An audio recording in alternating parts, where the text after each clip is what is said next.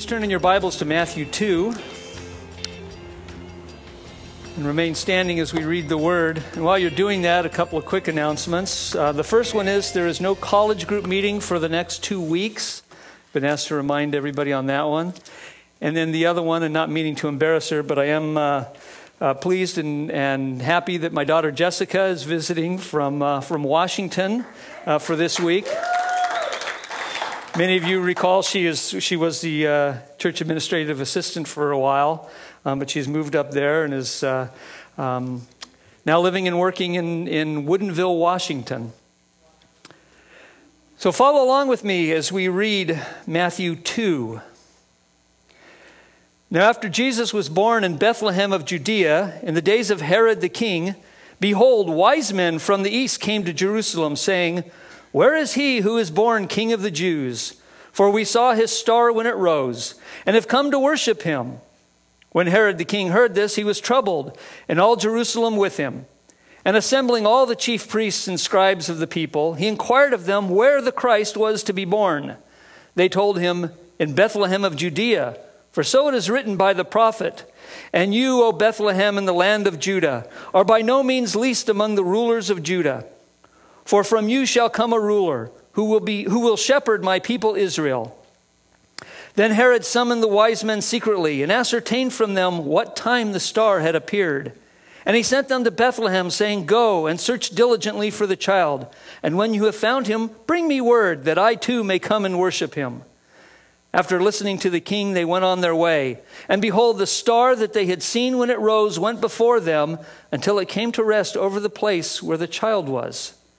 And when they saw the star, they rejoiced exceedingly with great joy. And going into the house, they saw the child with Mary his mother, and they fell down and worshipped him.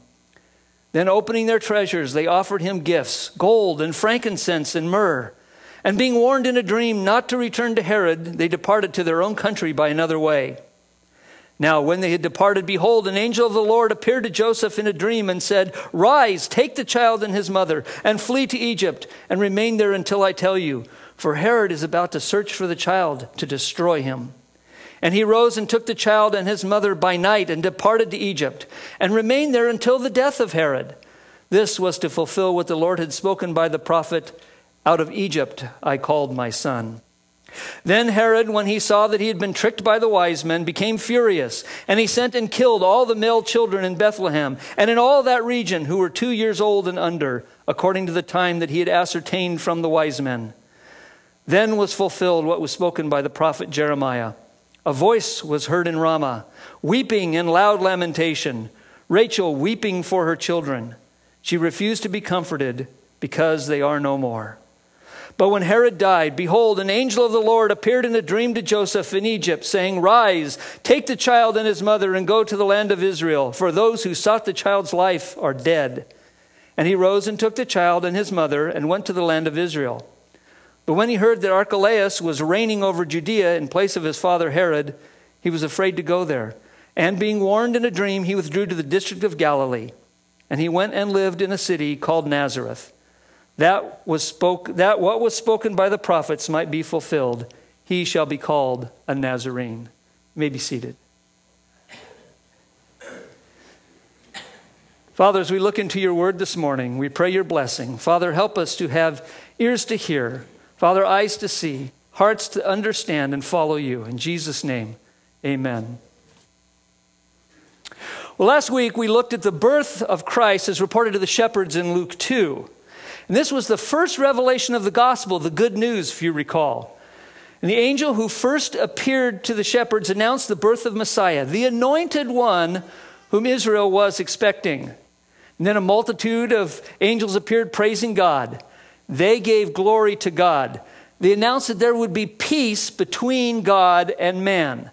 They said that this was at the pleasure of God, and that this was an announcement of the advent of our own salvation.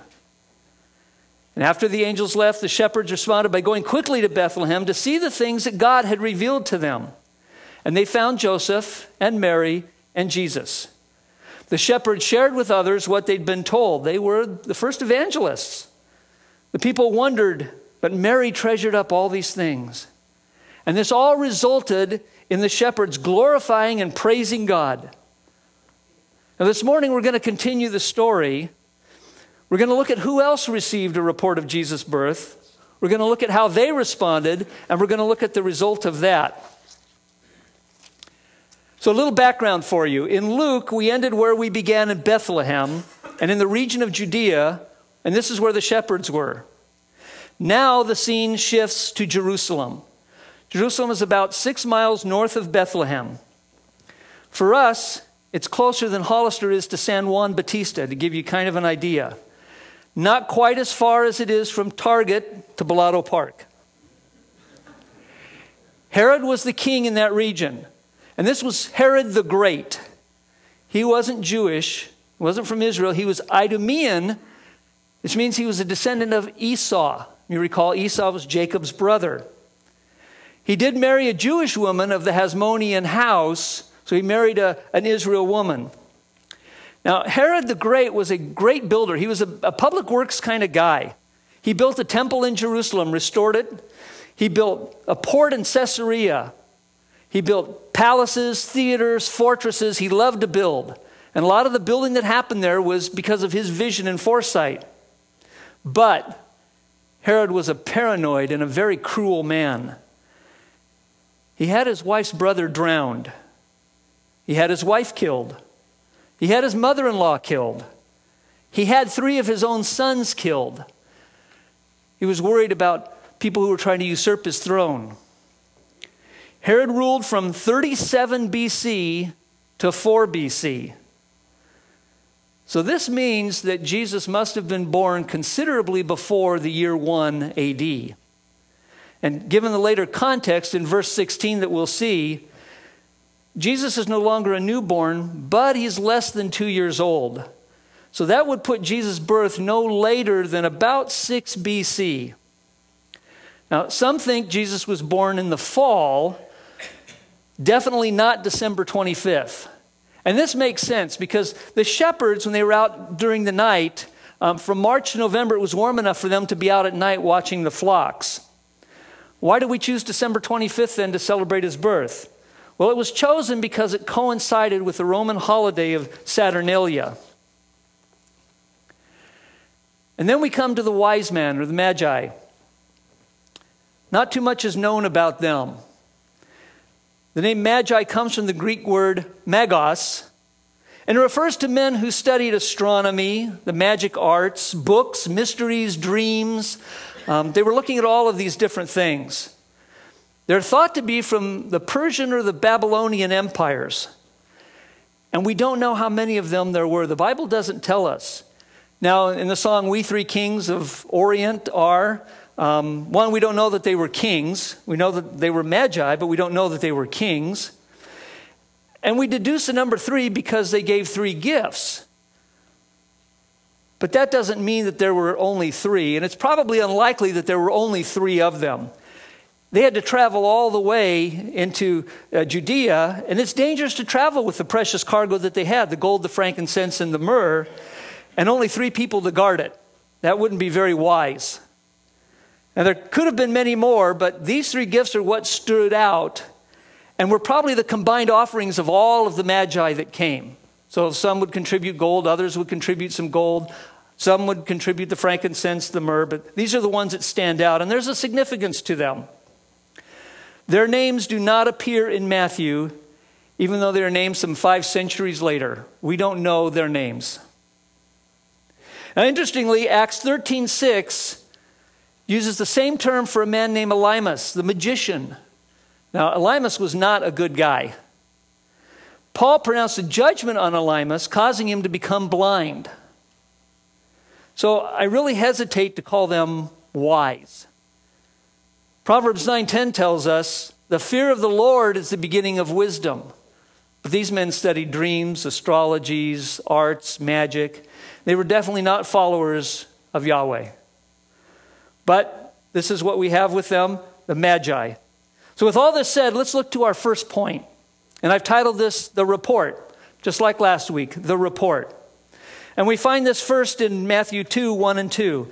Now after Jesus was born in Bethlehem of Judea, in the days of Herod the king, behold, wise men from the east came to Jerusalem, saying, where is he who is born King of the Jews? For we saw his star when it rose and have come to worship him. They have come from the east, but notice they didn't go directly to Herod. Instead, they were going about the city or about the region inquiring where Jesus was. Anybody know where Jesus is? Or they don't know his name, but they're asking about who this baby is and where they can find him. But notice that they said that they are looking for the King of the Jews. They didn't say the one who is to become the King of the Jews. They already recognized the baby born is the King of the Jews. He was already king. And they said that they had seen his star. We don't know what that star was. There have been all kinds of articles published on that. Was it a comet? Was it a meteor? Was it something supernatural? Something, perhaps it was an angel. And when you think about it, angels figured into many previous announcements about Jesus. An angel appeared to Zechariah to tell him that his wife Elizabeth would give birth to the baby who would become John the Baptist. An angel appeared to Mary to tell her that she would be the mother of the Messiah. An angel appeared to Joseph to tell him the same thing, that Mary was pregnant with a child and that this was the Holy One. An angel appeared to the shepherds, and then more angels appeared to the shepherds. So it's not unlikely that it was an angel casting a bright light that showed the Magi where to go. And as we see in verse 9 later, this light moved. It didn't stay in one place. It moved as the Magi did, showing them the way they should go. We're not told how the Magi knew that this star was because of Christ. But still, it must mean something about the promises of the coming Messiah. They knew something about it. Remember, they studied. They knew mysteries in religion. They devoted their lives to understanding these things.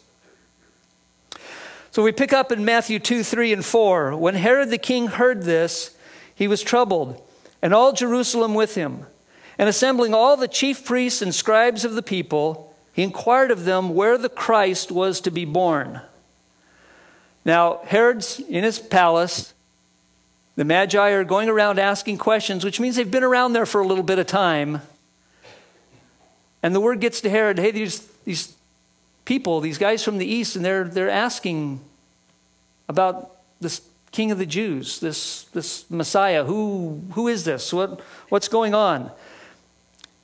And Herod is troubled because he sees a budding threat to his throne. He sees someone who will usurp his authority. And remember, he kills people who want to get in his way.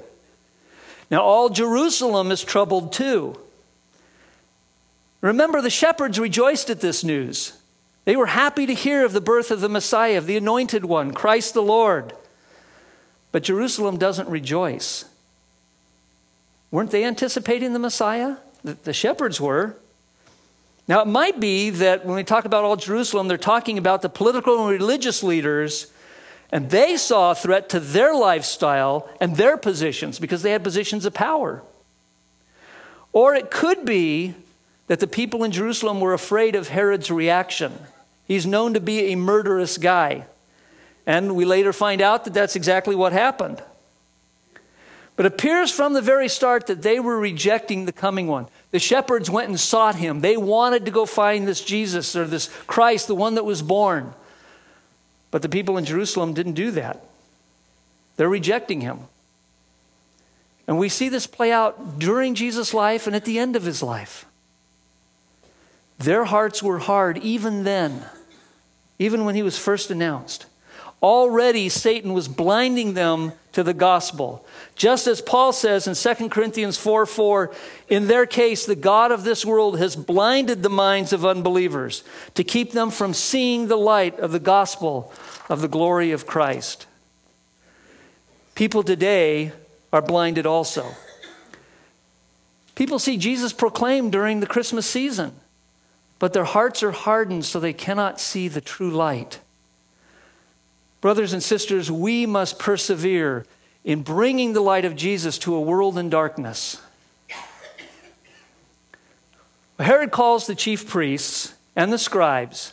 Now, the chief priests were the Sadducees, and the scribes were the Pharisees. That's where they came from, their different sects. And those guys didn't get along a whole lot. He calls them for more information. And it's not likely that they came together because they don't like each other. So Herod probably called one group in and Paul called another group in. He's a scheming kind of guy, so this makes sense. He wants to get his information from different areas, but he doesn't want to cross-contaminate what he knows. Herod didn't ask about a king. He wanted to know where the Christ would be born. Herod, who supposedly practiced Judaism, knew enough about the prophecy and the promise, but not enough to know the details. So he called and asked for some information. All too often, people learn only a little bit about Jesus, but not enough to recognize him or know the details of who he really is. And this is why we need to study our Bibles, not just read it occasionally, so that we can readily recognize what God has revealed to us in his word. And you knew it was coming. Here's the plug for the reading plans out in the back. I'm going to encourage you to take one of those and read your Bibles in 2016. Study your Bibles. It's going to become so much more crucial during this next year as we see events unfolding around us. We need to be light to a world in darkness, and we can only be a light if we know what that light is. Be prepared to give a defense for the reason of the hope that is in you. Well, let's look at verses 5 and 6. They told him, in Bethlehem of Judea, for so it is written by the prophet, and you, O Bethlehem, in the land of Judea, are by no means least among the rulers of Judah.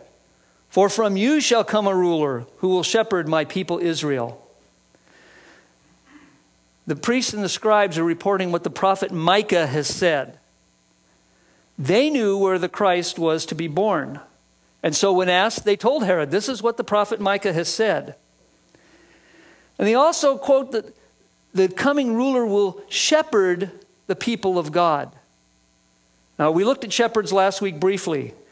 Recall that Israel's leaders were compared to bad shepherds. But in John 10, Jesus said that he is the good shepherd. Now, a little aside on this verse that is quoted in 6 is not a direct quote of Matthew 5:2. I'm sorry, of Micah 5:2. If you look at Micah 5:2, you'll see the words are a little different. Matthew often paraphrased what was said. For example, in Ezekiel 32, we see that the ruler of the people is compared to a shepherd. So hence the coming ruler would shepherd God's people. And this is what Matthew is saying, that this person who would come would be the ruler, but would shepherd the people of Israel. So this is the report that came about Jesus' birth. And now let's look at point 2, the response. Let's see how people responded. Well, we look in Matthew 2, 7 and 8. Then Herod summoned the wise men secretly and ascertained from them what time the star had appeared. And he sent them to Bethlehem, saying, go and search diligently for the child, and when you have found him, bring me word, that I too may come and worship him. Now picture the scene. Herod has now done his homework. He has called in the Sadducees, the priests, and he hears from them. He's called in the scribes, the Pharisees, and he's heard from them. And now, armed with this information, he calls in the Magi. But you notice he did this secretly. He didn't hold a big court and have them come in and publicly testify. He brought them in secretly. Herod doesn't want to know, or doesn't want people to know what it is he is doing. He's already forming his plot. He's scheming with what he's going to do. And he didn't have a change of mind later. He knew what Jesus' birth meant for him personally. And he didn't want to submit or give up his primacy in the kingdom. Isn't this the way all sinners act? They don't want to submit to God. They form plans to submit his message, They form plans to do away with him, to silence him in the community. We don't want to hear the name of Jesus spoken. Herod learns from the Magi when the star first appeared. Now, this information is important for determining when the child might have been born. He wanted to know how old this baby would be. Notice that he doesn't offer to go with the Magi, even though Bethlehem is only 6 miles away. Would have been nothing for him to saddle up a camel and head on out. 6 miles. No, he sends the Magi to Bethlehem, directing them to search diligently for the child. Now, the NASB translation, if you have the New American Standard Bible, says he told them to search carefully. That is perhaps a better word in this sense. If he were to have his own people do the search, it might raise suspicions. So he wants them to be careful. He wants to pinpoint where Jesus is. He wants his answer, but he wants the right answer so he can go directly to the child and work his scheme. But he also lies to them. He says he wants to go worship them. He has absolutely no intention. This is, in fact, a bold-faced lie to them. Well, then we looked at verses 9 through 12. After listening to the king, they went on their way, and behold, the star that they had seen when it rose went before them until it came to rest over the place where the child was.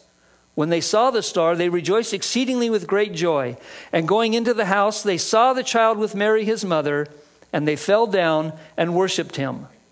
Then opening their treasures, they offered him gifts, gold and frankincense and myrrh.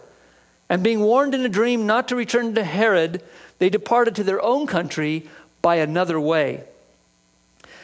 So here we have the Magi heading out, and they're following the star. Now, you note that the star they had seen earlier went before them, and it came to rest over the place where Jesus was. This is what we referred to earlier about the star moving, that perhaps it was an angel lighting the way for them because the star moved and then came to rest finally. So it wasn't stationary. As the Magi moved, the star moved, and they kept following it. And we need to consider a couple things with this. If the star was moving, and they could follow this star, and they were seeking Christ, why didn't the star just take them right to Bethlehem? Why didn't he just take them there? Why the need to go inquire and ask about? Why did they have to go to Jerusalem first? Had they gone directly to Bethlehem, they could have avoided Herod, avoid the controversy of everything that happened. But that wasn't God's plan. We don't always understand why God does what God does, but he's God. And we must always remember that his wisdom and his will are perfect even when we don't understand. This was in God's plan to take them first to Jerusalem. Then verse 10 tells us that when they saw the star, they rejoiced. Now this must indicate that the star had faded while they were there. They were in Jerusalem. They're not seeing the star. They're not following along anywhere. It must have faded or gone out of their view while they were there in Jerusalem asking around. But now that they're back on the trail, now that they're headed back, they find out where they were to go, the star reappears. Now look at the words here. It says they rejoiced exceedingly with great joy. Rejoiced exceedingly with great joy. They were happy campers. They considered their search of the utmost importance. This was their primary thing they were out to do. So when they saw the star again, they were thrilled. I ask you, how about you? Do you rejoice exceedingly with a great joy when you seek Christ? The Bible has all we need to find him. Psalm 119, 111 says, your testimonies are my heritage forever, for they are the joy of my heart. Verse 162 says, I rejoice at your word like one who finds great spoil, finds great riches, finds great treasure. Do we rejoice as we seek Christ, just as the Magi did? Now in verse 11, we read that the Magi go into the house, and there they see the baby. They see Mary with him. And what do? Well, we're told in verse 11 that they fell down and worshiped him. They did not worship Mary. They worshiped Jesus alone. Now, falling down is a normal behavior when coming into the presence of God himself. Do you remember the song we just sang talked about everyone fall down? When the glory of the Lord filled the temple in Jerusalem at the time of Solomon, the people bowed down with their faces on the pavement and worshiped and gave thanks to the Lord. Psalm 22 tells us that before him all shall bow. When Satan tempted Jesus, he wanted Jesus to fall down and worship him. And on the road to Damascus, Paul fell to the ground when surrounded by the glory of Christ. When we are in his presence, we humble ourselves, we fall down. We cannot stand in the true presence of God. We must fall down and worship. See, it's not remarkable in itself unless you consider, though, that these were pagan astrologers. They did not know about Jesus' divinity. They didn't worship Yahweh. But even then, falling down before Christ should not surprise us. Philippians 2:11 tells us that at the name of Jesus, every knee should bow in heaven and on earth, and every tongue confess that Jesus Christ is Lord to the glory of God the Father. So today I ask you, what is your reaction to Christ? Do you fall to the ground and worship your Savior, the Lord Jesus Christ? Are you humble in your heart before him? The Magi gave him gifts. They didn't give Mary gifts. They gave gifts to Jesus. And we're told they gave 3 gifts: gold, frankincense, and myrrh. Now, gold is long recognized as one of the most valuable metals we have. It was used in the temple, and it's a symbol of royalty and nobility. Frankincense is a costly and beautiful smelling perfume. It's used at the altar for special occasions. And this is seen as a symbol of Christ's deity. And then myrrh is also a perfume less expensive than frankincense, but it was still very valuable. When mixed with wine, it became an anesthetic. And myrrh is used in embalming. This is seen as a symbol of Christ's humanity. But I would also note other symbolism in there. Gold is used in palaces, kings. Frankincense used in offering, priests. And myrrh used with humans. These also relate to the person who is both king and priest, the man Christ Jesus. Now, the Magi probably did not understand all of this. They were just giving him some very expensive gifts. But God, to his own glory, works in the hearts of men to cause them to do things they don't always understand. And in this case, we see the symbolism here. And it could also be noted that these gifts were probably very helpful in financing Joseph, Mary, and Jesus' escape to Egypt when the time came. Now in verse 12, the Magi fade from the scene. They're warned in a dream not to go back to Herod. Remember, these guys are interpreters of dreams. So they would do what they saw in a dream. They would have no problem being directed to go home by a different way. And that's what they do. So then we pick up at verses 13 and 14. Now when they had departed, behold, an angel of the Lord appeared to Joseph in a dream and said, "Rise, take the child and his mother and flee to Egypt, and remain there until I tell you, for Herod is about to search for the child to destroy him." And he rose and took the child and his mother by night and departed to Egypt. In another dream, an angel tells Joseph and Mary and Jesus to flee. Now, Egypt was about 90 miles from Bethlehem.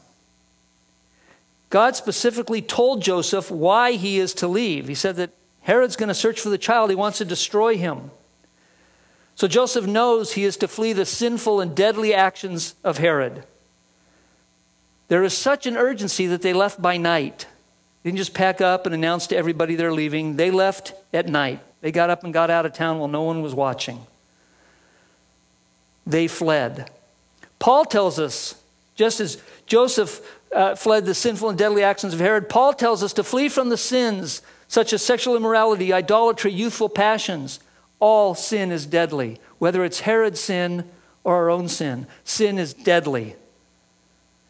And I ask you, do we flee from the sin as the same urgency that Joseph fled from Egypt? Now, Matthew writes that Joseph, Mary, and Jesus stayed in Egypt until Herod died. He notes that this fulfilled the prophecy of Hosea 11:1. Out of Egypt I called my son.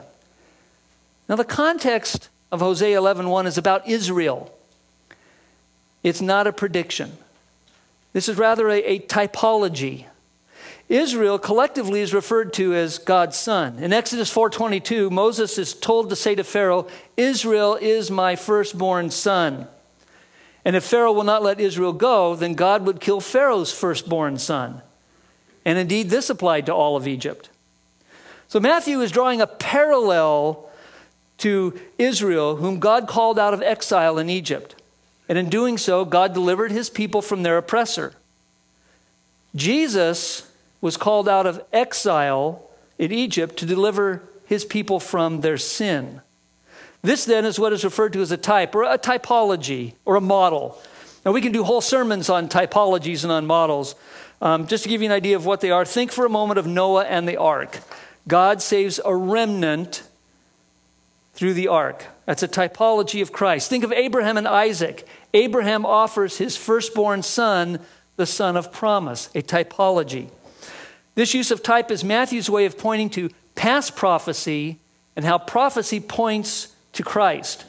Remember that Jesus himself said that the law, the prophets, and the Psalms all pointed to him. Then in the next verses, Matthew turns back to Herod.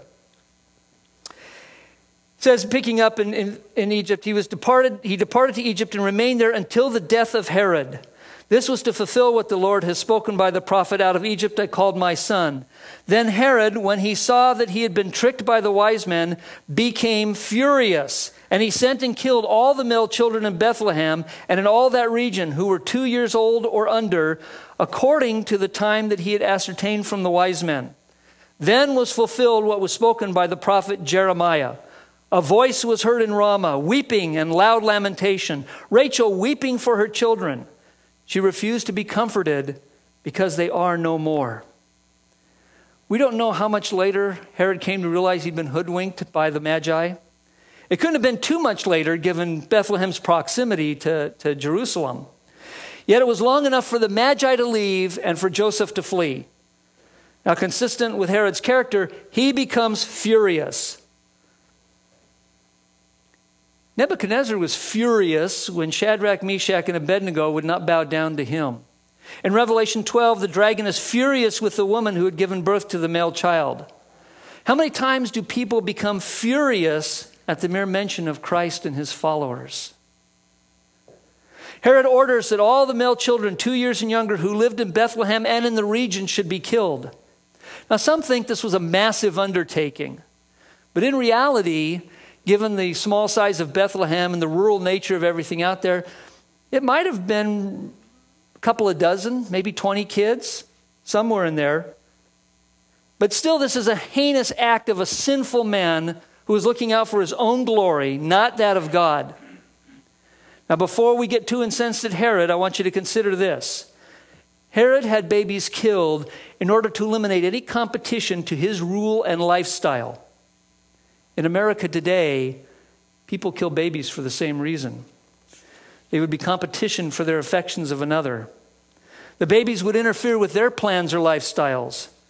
Having a baby would be just too expensive. We call it abortion. But in reality, we're killing babies created in the image of God. Only we do so in the hundreds of thousands every year. Compared to Herod's killing of a couple of dozen, in 2011, we killed over 730,000 babies. Evil is present in our world today, just as it was in the days of Jesus. Now, Matthew tells us that Herod's actions fulfilled a prophecy by Jeremiah. We're going to turn to Jeremiah 31 real quick to see what that prophecy is. We find it in Jeremiah 31:15. Thus says the Lord, a voice is heard in Ramah, lamentation and bitter weeping. Rachel is weeping for her children. She refuses to be comforted for her children because they are no more. Rachel is often seen as representing Israel as well. Ramah is north of Jerusalem, about 5 miles or so. Remember, Herod had all the male babies 2 years and younger killed in Bethlehem and in all that region. So Ramah would have been included. The context of this quote deals with Israel's exile. Rachel, who was long since dead at the time this was written, is weeping for her children, Israel, because they're being carried off into exile. All is lost. She has no hope, and hence there is no hope in Israel. But you cannot read Jeremiah 31:15 in a vacuum. We have to look at Jeremiah 31:16 and 17 to go along with it. And this is what the prophet says. Thus says the Lord, keep your voice from weeping and your eyes from tears. For there is a reward for your work, declares the Lord, and they shall come back from the land of the enemy. There is hope for your future, declares the Lord, and your children shall come back to their own country. Far from being one of total lament, this is a passage of hope.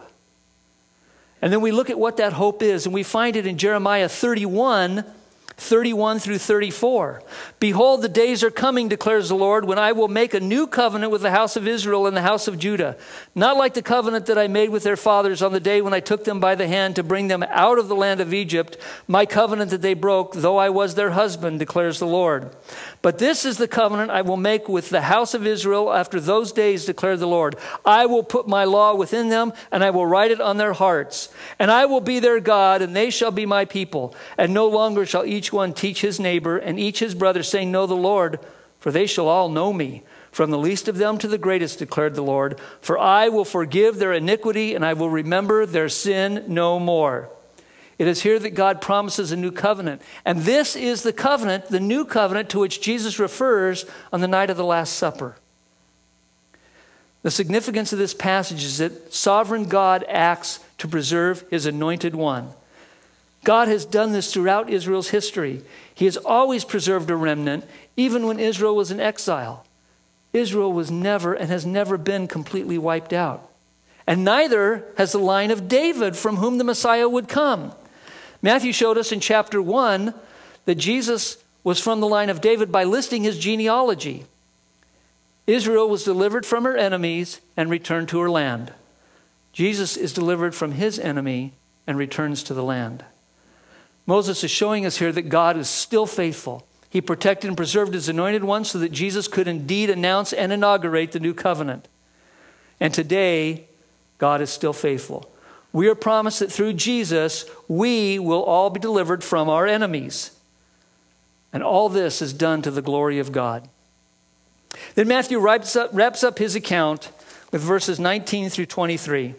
But when Herod died, behold, an angel of the Lord appeared in a dream to Joseph in Egypt, saying, rise, take the child and his mother, and go to the land of Israel, for those who sought the child's life are dead. And he rose and took the child and his mother and went to the land of Israel. But when he heard that Archelaus was reigning over Judea in place of his father Herod, he was afraid to go there. And being warned in a dream, he withdrew to the district of Galilee.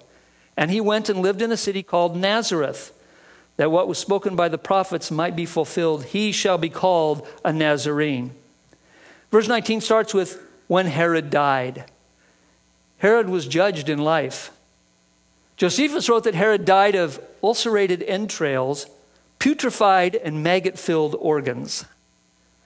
Hebrews 9:17 tells us that it is appointed for man to die once, and after that comes judgment. Herod will be judged by the very God he tried to kill. 2 Corinthians 5:10 says, for we must all appear before the judgment seat of Christ, so that each one may receive what is due for what he has done in the body, whether good or evil. Now Matthew writes that an angel appeared even yet again to Joseph and told him to go back to Israel. And Joseph settles in Galilee to avoid being under the rule of Archelaus, who was Herod's son. Archelaus was cruel to the Jews and sent soldiers to attack them. In fact, he was so violent that Augustus banished him to Gaul about 9 years later. Archelaus was the brother of Antipas and Philip. And although the main successor, the three each ruled a portion of Herod's land. Archelaus ruled 1/2, and Antipas and Philip each ruled 1/4. And this is why Antipas and Philip were called tetrarchs, because they ruled that 1/4 of the kingdom. And Antipas ruled in Galilee. Now you may remember Antipas was the one who married Herodias, his brother Philip's wife. His behavior was condemned by John the Baptist, and he had John beheaded. And it was Antipas to whom Pilate sent Jesus before Jesus was crucified. And Antipas treated Jesus with contempt when he was before him. Now in verse 23, we read that they lived in Nazareth. Matthew says this is to fulfill what the prophet said, he shall be called a Nazarene. But we don't know of any prophets that said this. You won't find that in the Bible. Nazareth had a terrible reputation. It's attributed to the violence that went on in the city, to the lax morals, to the crude language they spoke. Remember when Nathanael was first told of Jesus, and he heard that Jesus was from Nazareth, Nathanael asked, can anything good come out of Nazareth? Matthew's point in all this is that Jesus was despised just as the Old Testament prophesied. And this was another confirmation that Jesus is the Messiah. So why did I entitle this sermon, Jesus, Our Promise from the Past, Comfort in the Present, and Hope for the Future? Well, Matthew 2 is more than just a narrative of what happened 2,000 years ago. It shows us the ages-old battle where Satan is raging against God. But God promised a victor, one who would defeat death and Satan. And it's readily apparent from reading Matthew 2 that Jesus is the one promised from the past. Matthew goes to great lengths in his gospel to prove that. But how is Jesus our comfort in the present? In Matthew 2, we get a glimpse of the wickedness in the past. Herod was every bit as violent and evil as the worst of our generation. Jerusalem and all Judea were in fear of him and his son Archelaus. Today, we have a wickedness of the present. We have terrorism abounding. We're afraid overseas. We're afraid at home. As in Jesus' time, there are those who hate the name of Christ and they seek to kill his followers. But God preserved his son, as he preserved Israel, and as he will preserve a remnant even today. Herod could not kill Jesus. Instead, Herod will be judged by him, as will all the wicked. Their judgment is coming too. God was in control then, and he is in control today. Nothing happens outside his ordained will. Jesus told Pilate that Pilate would have no authority over him unless it was given to him from above. Jesus said that all authority in heaven and on earth has been given to him. In Revelation, we're told that he is the Lord of lords and the King of kings. It is this Jesus who died for your sins. It is this Jesus from whose love nothing can separate you, not death, nor life, nor angels, nor rulers, nor things present, nor things to come, nor powers, nor height, nor depth, nor anything else in all creation. In Hebrews we read, the Lord is my helper. I will not fear. What can man do to me? Jesus tells us not to fear the one who can kill the body but not the soul, but rather we're to fear the one who can destroy both body and soul in hell. We have nothing to fear, for we will not face the judgment or the wrath of God, no matter what happens on this earth. Jesus, the promised one, the one who defeated Herod, will defeat the evildoers of our day. Indeed, he has already done so. And he is our hope. Just as Israel had hope of the Messiah for their deliverance, Jesus is the hope of our salvation. He is the hope of our resurrection. Jesus accomplished what he came to earth to do on Christmas Day. All the evil in the world of that day could not stop him. And all the gates of hell shall not prevail over his church today or in the future. Let us pray. Heavenly Father, as we've looked into this account, in our hearts we bow down to you, Father. We worship you. You are sovereign God, who promised to send his anointed one, and who did, who promised to send a deliverer, and he delivered us from our sin. Father, Christ is our comfort. What can man do to us? Nothing can separate us from your love. And he is our hope. We know that our future is secure, that our resurrection is secure, our salvation is secure in Jesus Christ. Father, help us always to hold on to that, to hold on to the promise, the comfort, and the hope. In Jesus' name, amen.